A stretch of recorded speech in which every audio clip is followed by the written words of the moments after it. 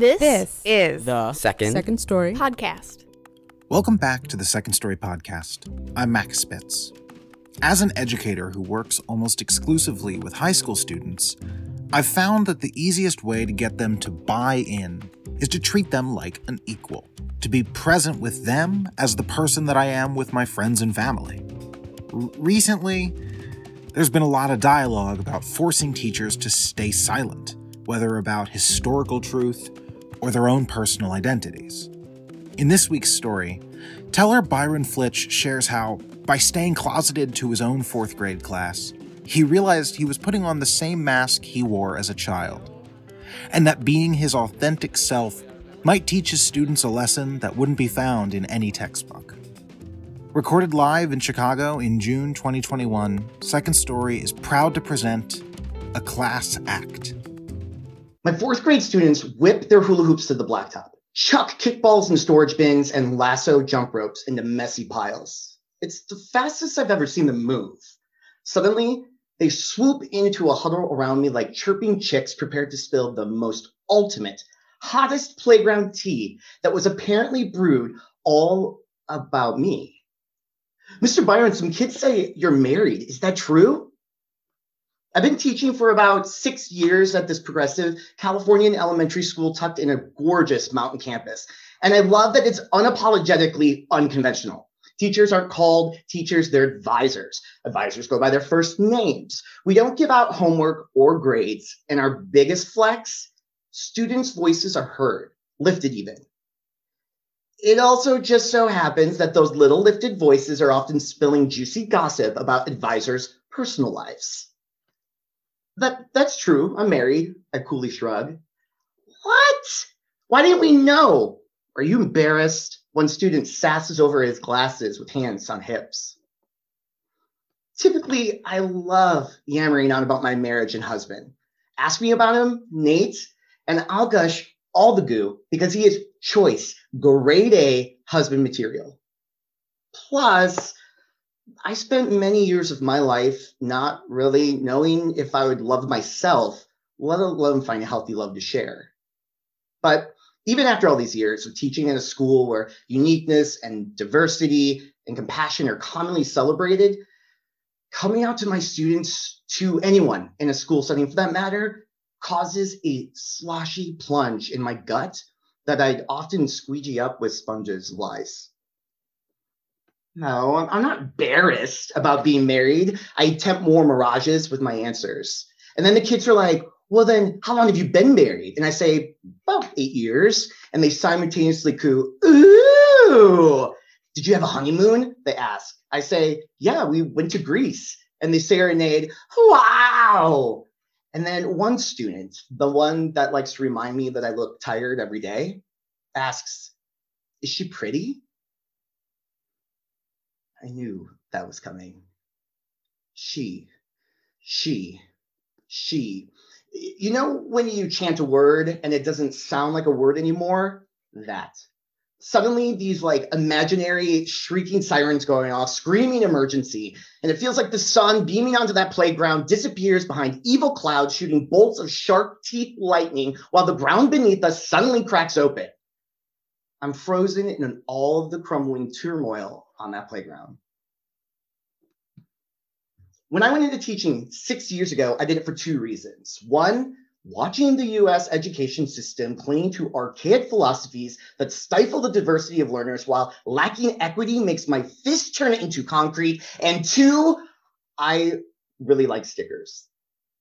I actually really love stickers a lot. But it took some time for me to get into education, 2 decades of adulthood to be exact, because I was terrified to be a queer teacher. Rightfully so, queer teachers struggle in elementary environments all over, like most professions, where they're subliminally suggested to subdue themselves. Well, I suggest not telling anyone about that part of your life. My graduate professor's voice corkscrews out of the side of his mouth. I'm in my school-assigned mentor's office during a check-in meeting about concerns I might have about my program. The stale coffee smell and flickering fluorescent light swirls around his expressionless face while he sits at a desk by shimmering trophies from his high school football coaching gig he breaks often about in class. We may have bonded on teaching theories, yet we weren't linking on our views about sexual privilege or what to do with those nerves I've been having about being a queer in the classroom. But that's hard sometimes, I say. It's not like I sound like James Earl Jones and saunter around like Captain America. Plus, kids are naturally curious about their teachers' lives. And your classwork is constantly reiterating about being a model, and students have to admire you and look up to you and speak your truths. And right. You could do some of that. He cuts me off. Just don't talk about that part of your life. It makes people and parents uneasy. Keep the politics out of the classroom, especially elementary classrooms. His arms crossed in front of his body. The clear signal that I'm also uncomfortable with this, and we're done. Listen, I am proud of who I am, my queer community, the rainbow colors in my veins, the healing that I've attempted over years of lying to myself and covering my identity. But what no one told me was that adulthood is often putting on a 40-hour-a-week illusion of hetero-ness. Even in a school like mine, where kids talk about healing crystals that they use to focus themselves, this fear of like being found out in the classroom has been my own focus for years. And I feel like most queer people can relate. Like, tell me if I'm right. No matter how out and proud you are, you're still like 87% eloquently floating in a realm of cloudy discomfort.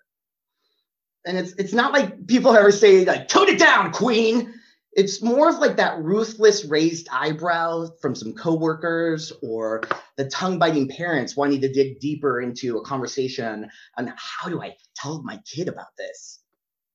I've even had parents ask that their child leave the room if there's ever any talk of same-sex couples because they're so impressionable and we don't want that to rub off on them.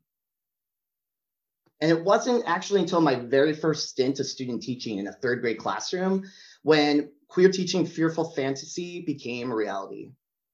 The teacher in the room was kind. The students were rude doo-doo heads. I bet he's gay, a student whispers behind his hands to his desk partner while I'm crouched down in their pod. What? Why did you just say that? My mom said it the other night when I told her about you. And she said that why? She said that men don't go into teaching elementary schools and they're usually gay and weird, and I shouldn't try to be like you. For the rest of the time in that classroom, I literally found myself dipping my head lower as if that would drop my voice 2 octaves to be more alpha. I even stopped wearing my wedding band to school in fear of answering the questions I couldn't answer because they were too political. I felt uncomfortable wearing my wedding band, one of my proudest symbols. The funny thing about teaching is when you realize you're teaching everything you'd spent years trying to unlearn yourself. Now in my current classroom, I've learned that hiding my wedding band doesn't hide the truth any better. Mr. Byron, what did you do this weekend? I went on a road trip. By yourself? Sure. That sounds kind of lonely. It does, doesn't it? Mr. Byron, I saw you at Target last night. You did? Yeah, who was that guy that was with you? Just a friend. Mr. Byron, why don't you have any pictures of your family on your desk like the other teachers? Don't you have a family? Of course I do. So you just don't have any pictures of them? I have a lot of pictures of my family. Well, you shouldn't hide them from us. You should really be proud of your life. That's the other funny thing about teaching. Sometimes kids sting with such authentic exactness, you go numb. Because he was right. How many lies do I have to lie in this life until my truth is worthy? Now, back in the interrogation scene in the school playground with my 4th grade students clustered around me even closer than before. My gut wanted to respond to their questions about my wife with integrity, but my brain wanted to keep up this facade. So I take a breath and I let my stomach squirm settle and I say, it's not a she. And the kids were like, We knew it was a he. We were just testing you. And then I was like, excuse me? And I could have left it there, right? I could have just been like, shush about my social life. We're done. But if I shoo away the curiosity or even the normalcy of these questions about my marriage from students or just wanting to get to know me better, I'm still living in that same shame. So when the kids started asking more questions about Nate, I fire away. Is he nice? They ask. Very. Does he like Beyonce as much as you? No, not even close. Should we see a picture of him? I show a picture of us from a vacation, them. Whoa, Mr. Byron, you're super short next to him. And then that was it. They all stopped asking questions because they wanted to go back to the classroom. At the end of that same day, one student, Travis, asks if he can hug me. He has this little blue backpack. It's plain when he gets to school, but then when mom and dad are gone, he clips Disney princess character pins on the outside. I noticed this daily routine. Morning, princess is out. At the end of the school day, princesses are gone.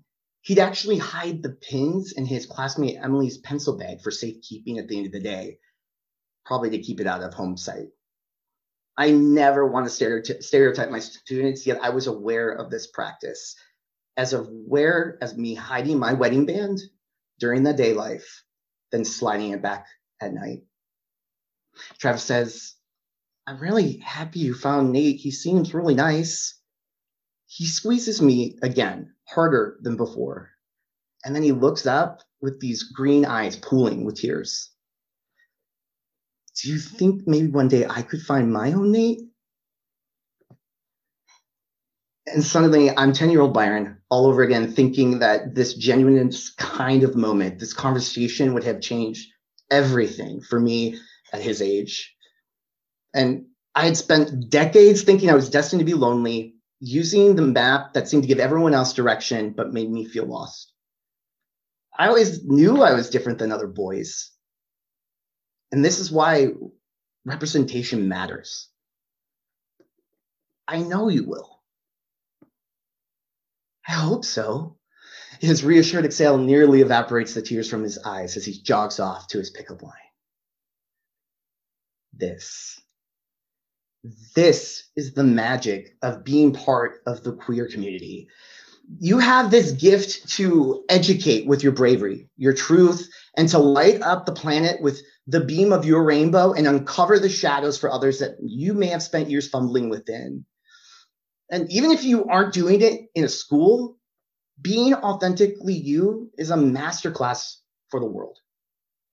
The joy of your truth, your unapologetic, flawlessly flawed, yet perfectly poignant self brings to the room is what every damn person deserves to see. So let it be seen. I get to do that in a classroom with stickers. This story was produced by Ali Drum and Casey Truba, curated by Amy Tin, and directed by Jess Kadish, with music and sound design by Jay Rice. The Second Story podcast is produced by Max Spitz. Second Story is located in the traditional homelands of the Council of the Three Fires, the Odawa, Ojibwe, and Potawatomi nations. Our programming is made possible by the Arts Work Fund, Walter Foundation, MacArthur Fund for Arts and Culture at the Richard H. Driehaus Foundation, Paul M. Angel Family Foundation, Gaylord and Dorothy Donnelly Foundation, Illinois Arts Council Agency, the Department of Cultural Affairs and Special Events, Innovation 80, the Lupo Family, Eric Rothstein and Gina Wamick, Athene Karras and Thomas Applegate, James Lupo, Jessica Wetmore, Hannah and George Stowe, and many generous individuals like you. I'm Max Spitz, and this is the Second Story podcast.